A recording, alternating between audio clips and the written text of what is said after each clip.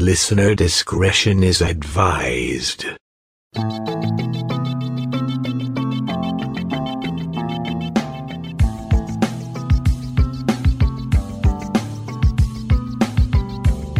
True crime can be strangely fascinating. This true crime is odd, macabre, and haunted. I'm Diane, your guide into the shadows. Welcome to Phantasmal Crime.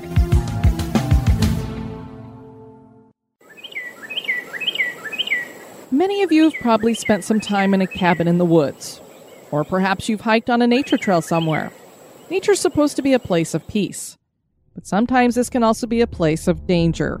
Remote natural places are favorite dumping grounds for murderers. The recent murder of Gabby Petito is proof of that. Natural places make easier hunting grounds. A mountain resort or lodge like the Keddie Resort became one such place in 1981, and the horrific murders that happened here remain unsolved today. Keddie really isn't a town. This was a resort that became a community. The resort started as a former railroad town that sat at the foot of the Sierra Nevadas, and it was named for railroad surveyor Arthur W. Keddie. The area was so beautiful that it became a vacation destination. People could get out of the big cities and enjoy nature at the Keddie Resort, which was established in 1910. The property had a 2-story lodge that featured rooms for rent, a bar, and a restaurant that people would drive to from miles away because the food was just that good. Local delicacies like trout and elk were on the menu. There were also 33 cabins built from logs and a general store. All seasons minus winter found the resort rooms filled with hikers and fishermen or city folk looking for a remote place to relax. For decades, the resort prospered, but by the 1970s, things were getting a bit run down, and people weren't coming to stay anymore.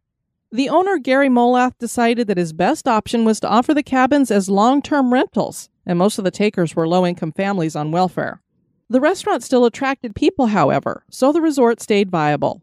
And that's how things went until something horrific happened in Cabin 28 that would bring the resort to ruin and lead to possible unexplained activity.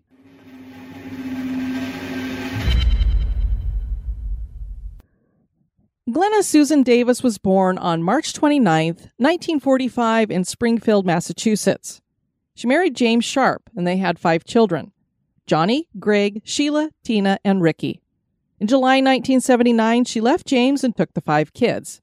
She was tired of his abuse, and he'd already thrown them all out once before. Her brother Don was in Northern California, so she decided to move from Connecticut to Quincy, California, and Sue rented a small trailer where her brother had once lived. In November of 1980, she moved to the Keddie Resort and rented cabin number 28. The former resident of this cabin had been Plumas County's then Sheriff Sylvester Douglas Thomas. And she must have thought this was a little piece of heaven. I mean, it had to be better than staying in this small rented trailer with 5 kids. Although Cabin 28 wasn't all that big itself. There were 2 rooms. The girls all had to share a room, meaning mom was with the daughters, and then the boys shared the other room. What happened in this cabin on the night of April 11th, 1981 is not clear. I'll try to lay out the events as best as could be figured out by the authorities. This was a Saturday night, so the kids were more free to do other things than study and go to bed early. Sheila was 14, and she'd asked her mother if she could stay over in a different cabin with a friend, and Sue agreed. This was the Seabolt family who were staying in cabin 27. The Seabolts were trying to be a good influence on Sheila. They were strong Mormons, and they knew that Sheila had given birth at the age of 13 to a child that had been placed up for adoption. Supposedly the father was some 15-year-old. Sheila left for her sleepover at 8 p.m. Her sister Tina, who was 12 years old, was already at the Seabolts' cabin watching TV. She wasn't spending the night and headed back to her family's cabin at 9:30 p.m.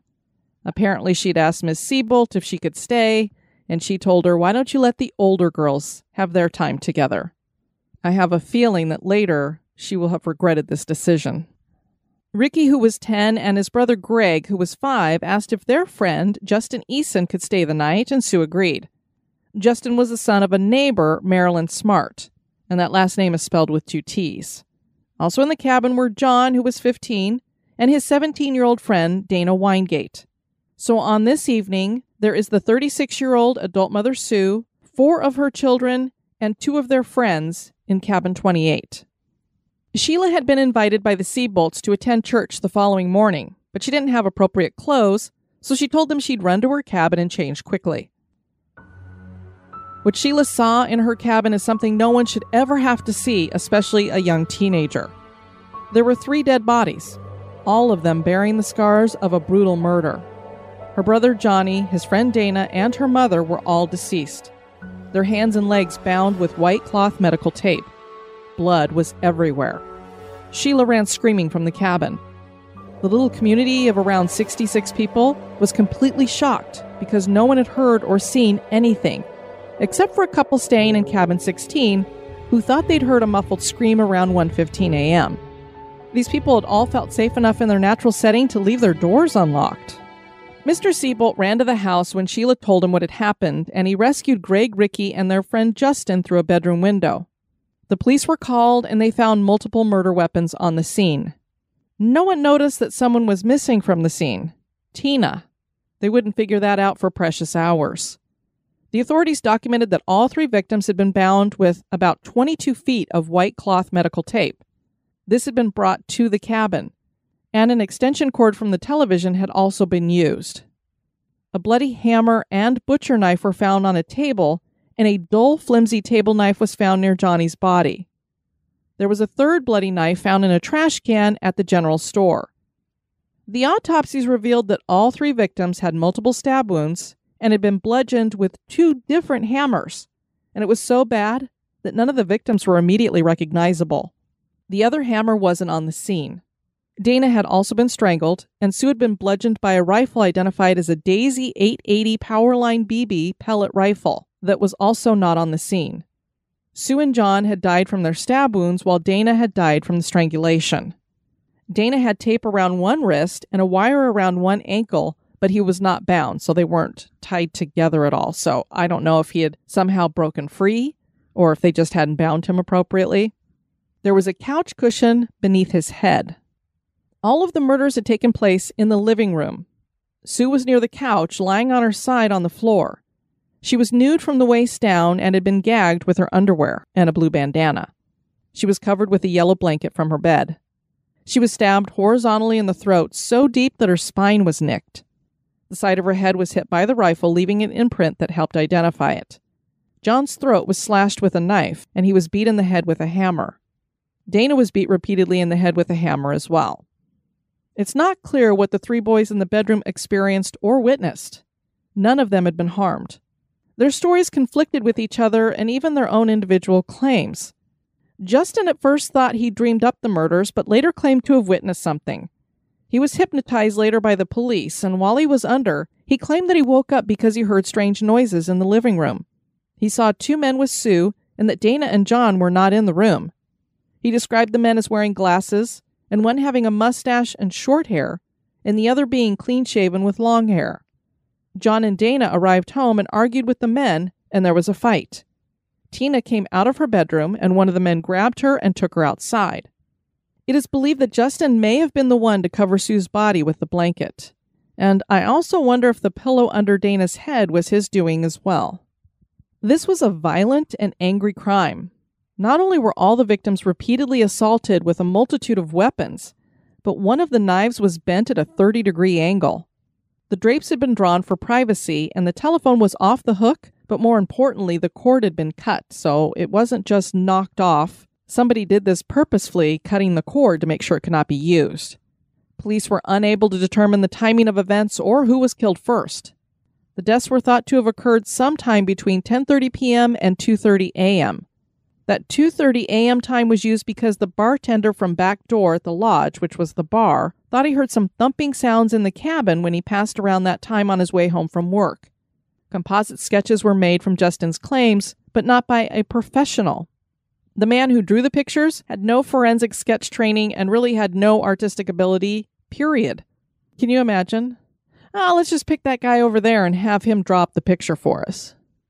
Press releases described the suspects as being in their late 20s to early 30s, with both wearing gold-framed sunglasses, a bit unusual for this being late at night. One stood between 5 feet 11 inches to 6 feet 2 inches tall, and the other stood between 5 feet 6 inches and 5 feet 10 inches. The taller guy had dark blonde hair, and the other had black, greased-back hair. In order to get a clearer picture of what had happened here, let's look at what happened prior to the murders.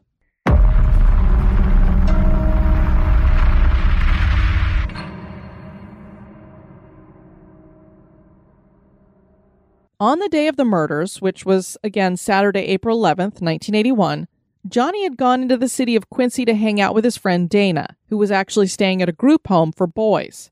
He had recently been having issues at home and at school. The boys spent all day together and decided to head back to Keddie in the evening.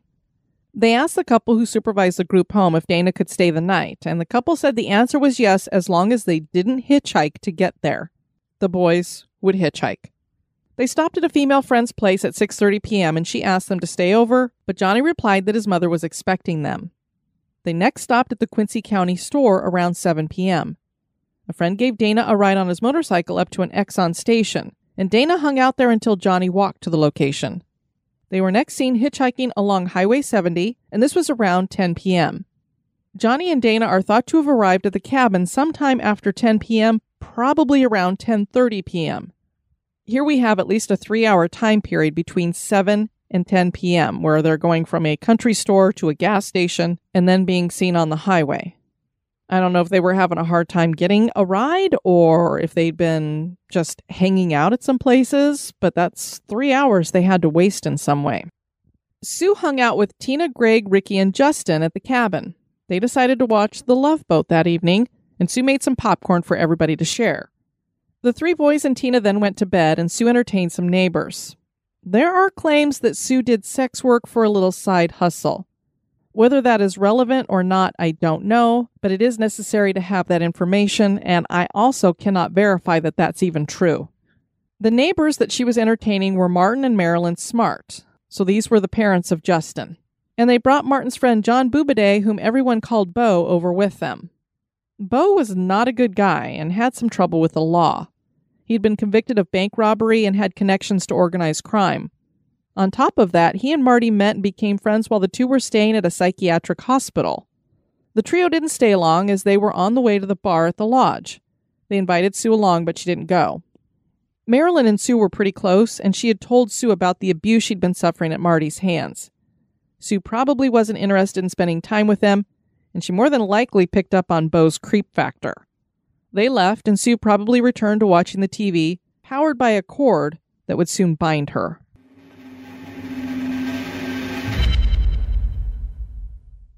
Tina was small for her age and a little slow. She was tested and placed in a special education class at school. As I said earlier, Tina had wanted to stay the night at the Seabolt's place, but Mrs. Seabolt wouldn't let her stay over. No one realized she was missing until later in the day when the sheriff questioned Justin in his squad car. The boy had hysterically screamed that Tina was missing over and over, but the sheriff didn't understand what he meant. It would be Justin's mother who finally figured it out and got the sheriff to listen. Tina's jacket and shoes were missing from the house along with her. She would be found on April 22nd, 1984, by a bottle collector who discovered a human cranium and part of a mandible 100 miles away from Keddie at Camp 18 near Feather Falls in neighboring Butte County.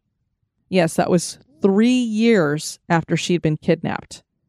An anonymous call helped identify the remains, which were confirmed to be from Tina by a forensic pathologist in June of 1984.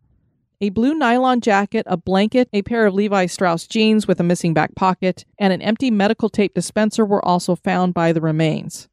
The suspect list was thin. Who could do something so heinous? Despite this being a tight community, it was anything but full of good people. There were many criminals here, with even the resort owner being linked to a murder.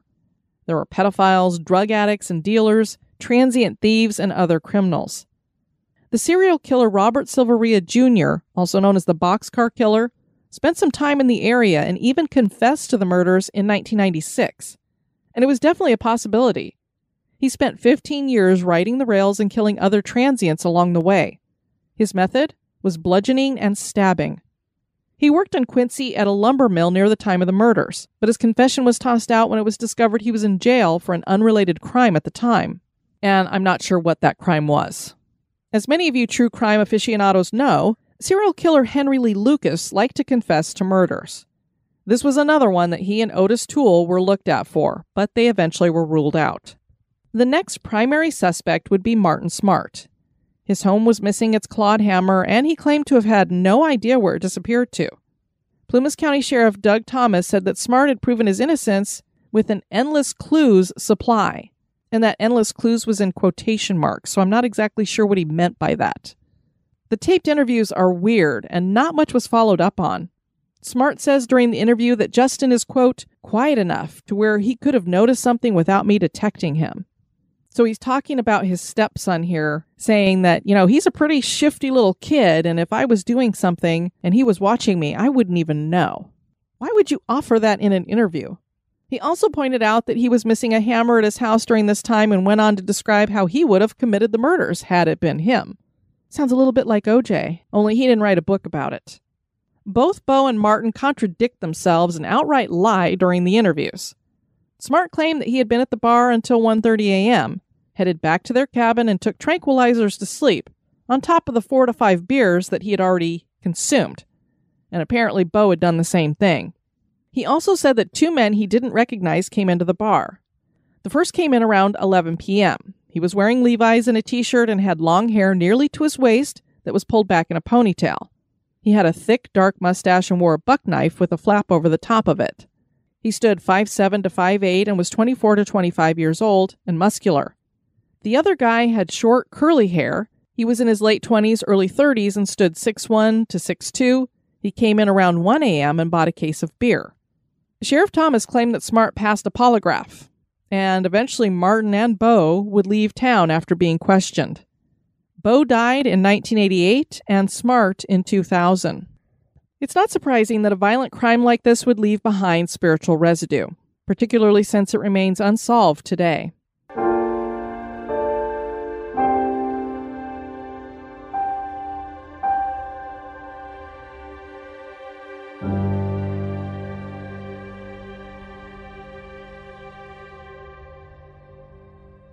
Cabin 28 was demolished in 2004, but there were many reports of hauntings connected to it before that, and as we know, unexplained activity can continue even after a location is razed. People who stayed in the cabin claimed to see chairs and bodies floating midair. They heard disembodied footsteps, disembodied whispers, moans, and the sound of knocking. No one stayed in this cabin long because of the intense feelings of dread. Children were most often affected by the negative energy, suffering night terrors and nightmares. One child even claimed to see a man with a green face looking in at him through the bedroom window. That window had been 8 feet off the ground. Ashley Connie was longtime owner Gary Moloff's stepdaughter. She and some friends broke into Cabin 28 for a cheap thrill, but they didn't stay long because of what they witnessed inside. They claimed to see murky forms, and the kitchen door had 2 things carved on it: a pitchfork and the word no. They returned to the cabin later that night and the carvings were gone. Forrest Jones was a local who entered the cabin on a dare, and he said he heard disembodied moans inside. The doors slammed on their own, and he heard disembodied footsteps. In 1991, a group of 3 teenagers were seen running from the cabin late one night. They screamed as they jumped into their car and sped off.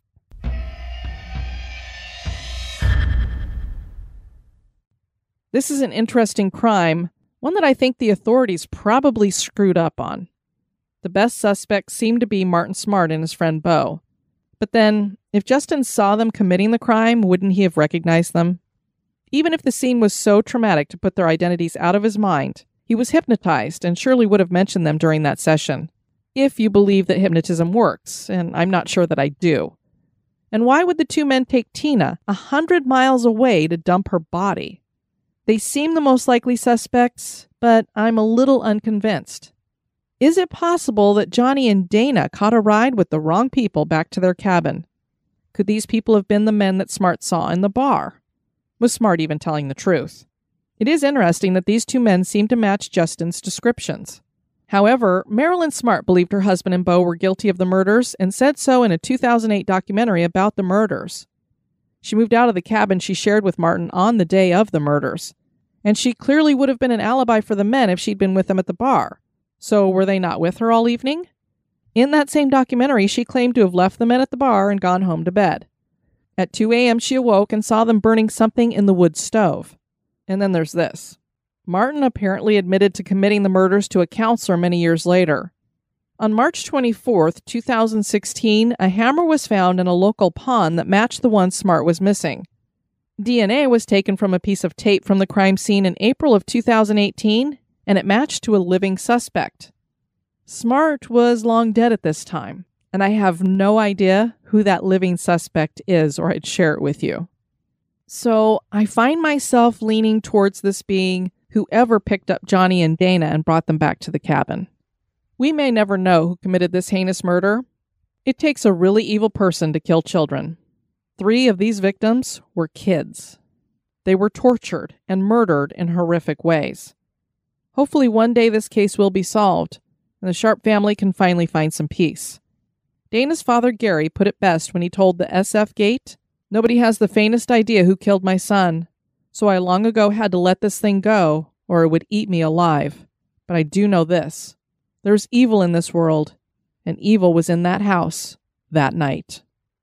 Thanks so much for joining me on this episode of Phantasmal Crime. If you've enjoyed what you've heard, please subscribe and review wherever you listen. If you'd like to send feedback or suggest a haunted crime that you've heard about, you can write us at phantasmalcrime@gmail.com. I've been your host, Diane. Join me on the next episode for another trip through the shadows. This has been a production of History Goes Bump.